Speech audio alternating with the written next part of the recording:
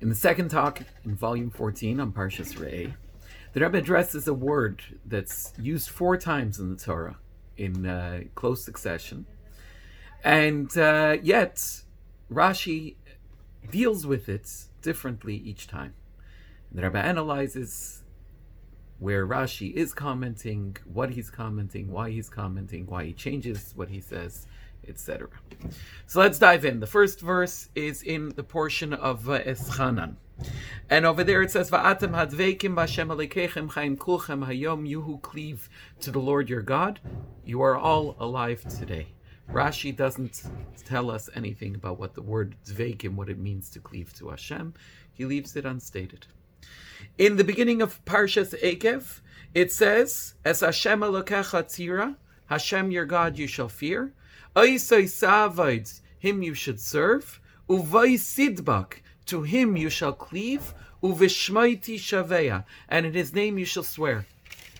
Rashi here also doesn't explain what it means to tidbak, uvay sidbak, what it means to cleave to Hashem. He does address what this verse is trying to say, and he says, Hashem, your God, you should fear and serve him and cleave to him. When you do all of these things, then uvishmaiti shaveya, then you're worthy of swearing, of taking an oath in God's name. But if you're not doing these things, you're not worthy of taking an oath in God's name. But still, he doesn't actually explain to us what it means to cleave to Hashem. Fast forward to the end of Parshas Eikev. Here the verse says again, God says, Ki im shamer tishmeru neskal mitzvah hazos asher reichi mitzav eschem la'aseisa. Rather, you shall guard all of these mitzvot, the commandments that I am instructing you today to do them. La'ava es Hashem Elokeichem, to love Hashem your God. La'leches b'chol drachav, to follow in all of his ways. U'ledavka bai, and to cleave to him. So here Rashi explains, what does it mean, la'leches b'chol drachav, to go in all of Hashem's ways? Hu rachum v'atatei rachum, he is merciful, you should be merciful. Hu goimel chasadim v'atagmel chasadim, he does kind deeds, so you too should do kind deeds. And then on the word u'ledavka bai, and cleave to him, Rashi asks the question, Efshar leimer king, could it say that you should cleave to Hashem? V'halei eish eichlahu, he's a consuming fire, how can you possibly cleave to God? But rather, he davik b'talmidim uv'chachamim u'malani alecha ki'ilu nidvakta bai, cleave to the sages and the scholars, and I will consider it as if you are cleaving to him.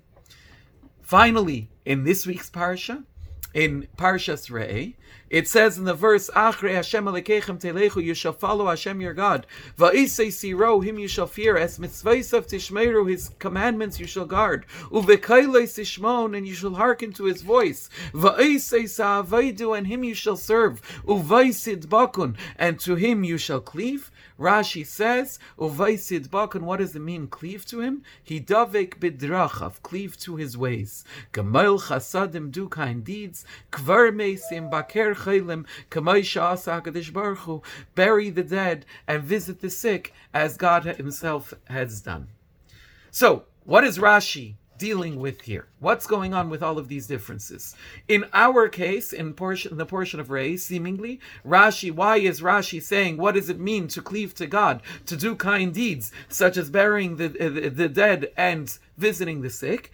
He's seemingly answering that same question. How could you possibly cleave to God? So he's saying, what does it mean to cleave to God? It means to cleave to his ways. But we have to figure out, how does this all fit together? That the first 2 times, the Torah used the term to tidbak, or dveikim, to cleave to God. Rashi didn't feel the need to interpret it, which means he felt that it was simply understood. Whereas the 3rd time in the portion of Eikev, he explains, uvay sidbak, to connect to the scholars and to the sages, whereas in this instance, he explains uledavka, by to connect to God, means uvaisid bakon, and cleave to God means to cleave to his ways. What's going on? Why does he interpret these different things in different ways at different times? Now, the fact that he doesn't explain in this verse in Re'eh that it means to why in Akev, in the previous instance, he didn't explain that it means to connect to Hashem's ways, as he explains it here in the portion of Re'eh, seems to be obvious, because the Torah there says clearly, Lalachas b'chol drachav, to go in Hashem's ways. So to cleave to God there can't mean to follow in his ways, as Rashi explains here, because it already said Lalachas b'chol drachav, to follow in his ways. Therefore, he had to interpret it differently, as meaning to connect to the sages.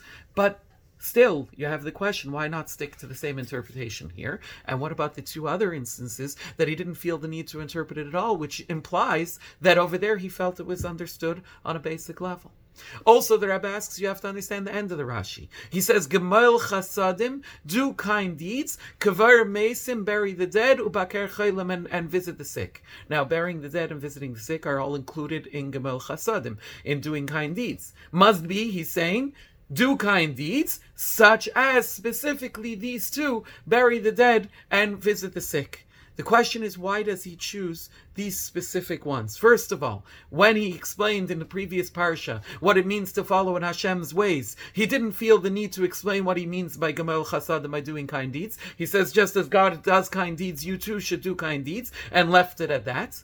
And also, if he does feel the need to interpret what it means to do kind deeds, why does he choose these two, bury the dead and visit the sick?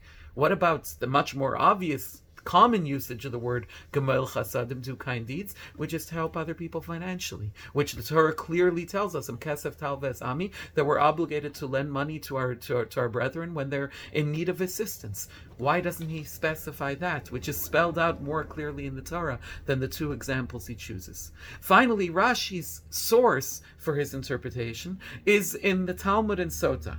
But Rashi makes several changes and leaves certain things out. The Talmud derives this, first of all, on the words Achri Hashem Elikecha Telechu, follow Hashem your God. And it says like this, it says, Ma HaKadosh Baruch Hu, what does it mean to follow Hashem your God? Ma HaKadosh Baruch Hu Malbish Arumim, just as God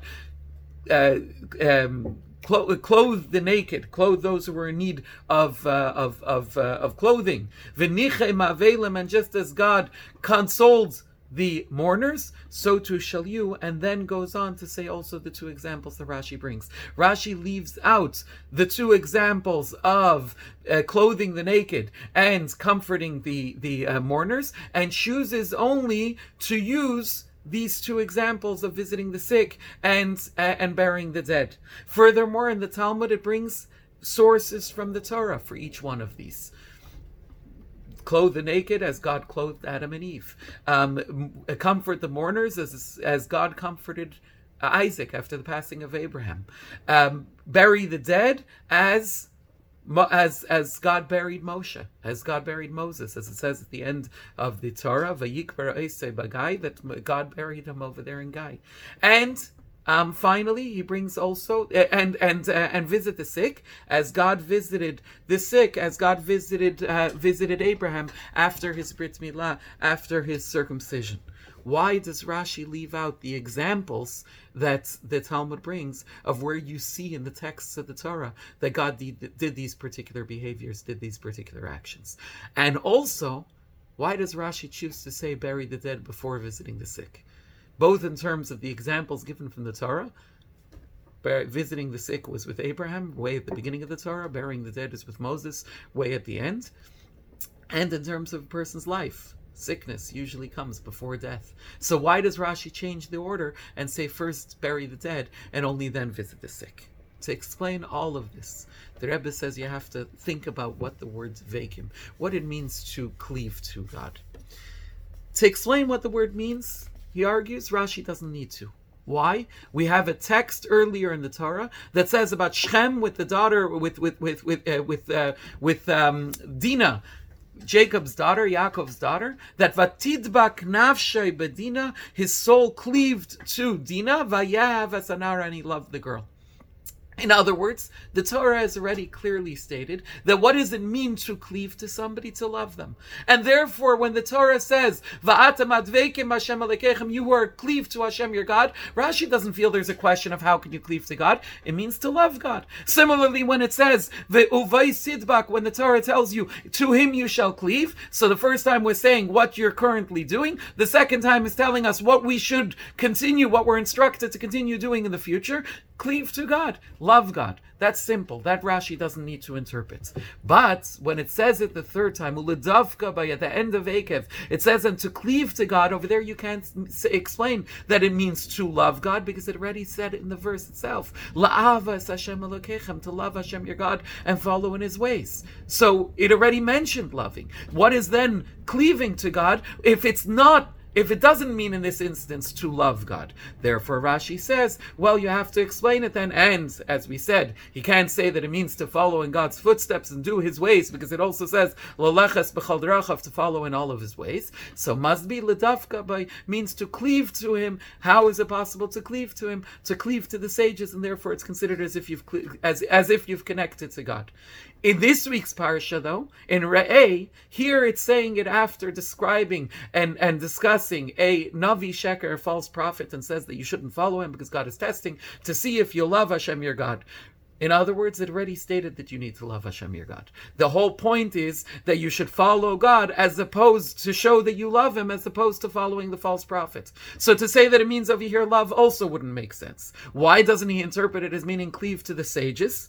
So he feels that you can't interpret it either as cleaving to the sages. Why? Because there's a process, a series of statements in the verse in this portion. It's saying, follow Hashem your God, fear him, guard his commandments, hearken to his voice, serve him, and only finally, the highest step is uvaisid bakon, and cleave to him. If you're interpreting it as cleaving to the sages, well, that's a wonderful thing and a great thing. That still doesn't make sense that would be the highest, the height of all of the statements being made in the verse. So therefore Rashi feels we have to interpret here cleave to him as cleave to God, literally to him himself. How? By following in his footsteps, by doing his types of behavior, and therefore you'll be considered as if you're connected to God himself. Why does he choose the two specific items of burying the dead and visiting the sick? So the Rebbe says that also makes sense from the flow of the verse. Since it said already as mitzvahs of tishmeiru, you have to keep Hashem's commandments, guard the commandments. So we can't be talking about cleaving to God's behavior in a way that would be otherwise included in guarding his commandments. There must be something about cleaving to God's behavior above and beyond fulfilling the commandments, in a situation where the commandments wouldn't actually require you to do so. So the first example he brings, or one example for that, is visiting the sick. When God visited Abraham, there wasn't an obligation per se to visit Abraham, because there were plenty of other people that would have visited him and taken care of his needs. God visiting Abraham was going above and beyond. And therefore, what is it saying? Cleave to God. Don't just follow the commandments and do what you're obligated to do, but follow in God's footsteps. Look for the behaviors that'll make you godlike, that'll connect you to God's behavior, even in circumstances where you're not required to do so. And similarly with burying the dead, he says the intention here isn't actually about when God buried Moses. When God buried Moses, there was nobody else who could do it. As it says in the verse, that God didn't want anybody else to know where he was buried. So for whatever reasons, it's separate than this discussion. So therefore, obviously, that can't be, or that would be a situation where you'd be obligated to do so because there's nobody else available. He says what it's talking about over here is when God chose to engage in burying Aaron. As you see from the fact that it says that Moshe and Elazar went up with him to the cave where he passed away, but they were both had the status of Kohanim Gedolim, of high priests. They were not supposed to be engaged in the burial. It says immediately after his passing they leave, and then it says, and he buried him. Who buried him? So as the commentaries explain, that's a reference to God burying him. But again, this is a situation where there was the entire Jewish people that would have gladly taken care of Aaron's burial, yet God did it himself. So again, it's an example of cleaving to God through behavior that isn't required of you, but is simply godlike in its nature, by doing kind deeds, by doing something positive for somebody else, even where there's not a need really for you to be doing it, because other people will take care of it, but you're doing it simply to be godlike in your behavior, to do kindness for somebody else. According to this, the Rebbe says you could also understand why Rashi here had to interpret what he means specifically by Gemel Chasadim, what he means specifically by doing kind deeds. Whereas in Eikev, when he says to follow in all of God's ways, he just says do kind deeds and doesn't interpret them. Because over there, doing kind deeds, what he means by that is any type of kind deeds. The ones you're obligated to do as a mitzvah, the ones you're not obligated to do. They're both included in following in God's ways. But over here, when it already said guard the commandments, so specifically, what are we talking about by kind deeds? Not those things that you'd be obligated to do, because that had already included in the previous statement of the verse, guard Hashem's commandments. So it can't be talking about that. Therefore, here Rashi needs to interpret, do kind deeds, specifically such as burying the dead and visiting the sick, which the examples we have of God doing that behavior are not because it was an obligation, but simply because it's godlike in its nature, and that's what this instruction is telling us that we need to do as well. Why does it say first bury the dead before visiting the sick? Says the Rebbe that Rashi chooses to say the one that's less of a novelty, and then the one that's an even bigger novelty. Both of these need to be mentioned because each one has something uniquely hard about it. Kvar Mason, burying the dead, is extremely difficult. It's actually going and digging and so on, but there's no real concern of personal danger, of personal damage. Visiting the sick, there's a chance of contagion, meaning there's an actual danger to the person engaging in that behavior. So that Rashi spells out this requirement to do even what's not necessarily required of you, but to do kind deeds simply because they're godlike, is both in the instance where it's going to take a lot of hard work, like burying the dead, and even in the instance of visiting the sick, where there's an actual danger to you. Nonetheless, you need to find a way to be able to engage in this behavior.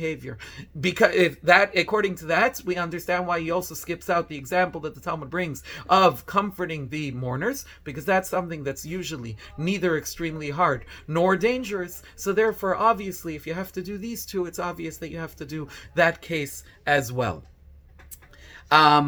Why does Rashi, if that's the case, if he's saying these two examples specifically of burying the dead and visiting the sick, why does he need to say do kind deeds such as? Why doesn't he leave out Gemel Chasadim, do kind deeds, and just say be like God, bury the dead and visit the sick? Says the Rebbe, by the way, Rashi's trying to teach you his opinion about an argument between the early authorities.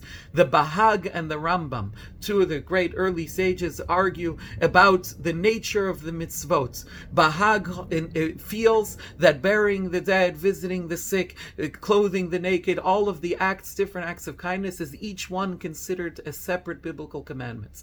Rambam, on the other hand, feels that they're all included in the biblical commandment of love your fellow as yourself, and then these details are rabbinic injunctions that specifically that requires of us to visit the sick, that requires of us to bury the dead, etc. By Rashi saying Gemel Chasadim, do that. What is the translation of cleave to God?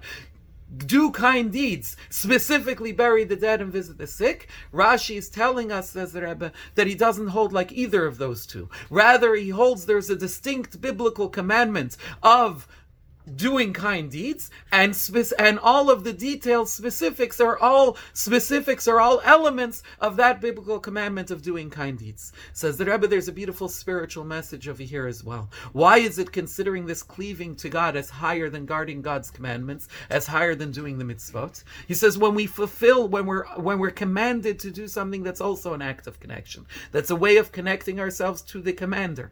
Mitzvah comes from the word savta in Aramaic, which means to connect, to be bound. However, if a person needs to be instructed to do something, that emphasizes that there's the instructor and there's the person being instructed, and the person's being instructed to connect himself to the instructor. When the instruction is uvaisid bakum, connect to God, cleave to God, then it's beyond that. The whole idea is we're cleaving to God, and the actions are going to come almost automatically. If we're connected to God, automatically we'll act in a godlike manner, and therefore we'll do those things that God himself does, and therefore that God asks of us, demands of us. He gives an example with a story. There's a beautiful story told about that the Alter Rebbe, Rabbi Shneur Zalman of Liadi, because according to Kabbalah, there's this idea that on Friday afternoon before Shabbat, there's Durmita Deza, there's the spiritual concept of sleep, as it were, by the divine just before Shabbat enters. The Alter Rebbe, it says, would always fall asleep on Friday afternoon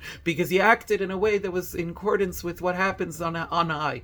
Reb Hillel of Parich, one of his great students, it says, also acted in such a fashion and connected himself to doing everything as was done in the heavens. So he would go to sleep every Friday afternoon shortly for a moment or two before Shabbat began. However, the distinction is that the Alter Rebbe fell asleep, Reb Hillel went to sleep. In other words, the idea of Uvaysid Bakun, cleave to God, above and beyond guarding Hashem's commandments, is not just that we choose to try to connect ourselves to God, but that we're so connected to God that, as it were, automatically everything we do begins to be acted out in a godlike fashion, in a way that's in accordance with God's behavior, and we behave in an appropriate fashion for what it means to be truly and completely united and connected to Hashem.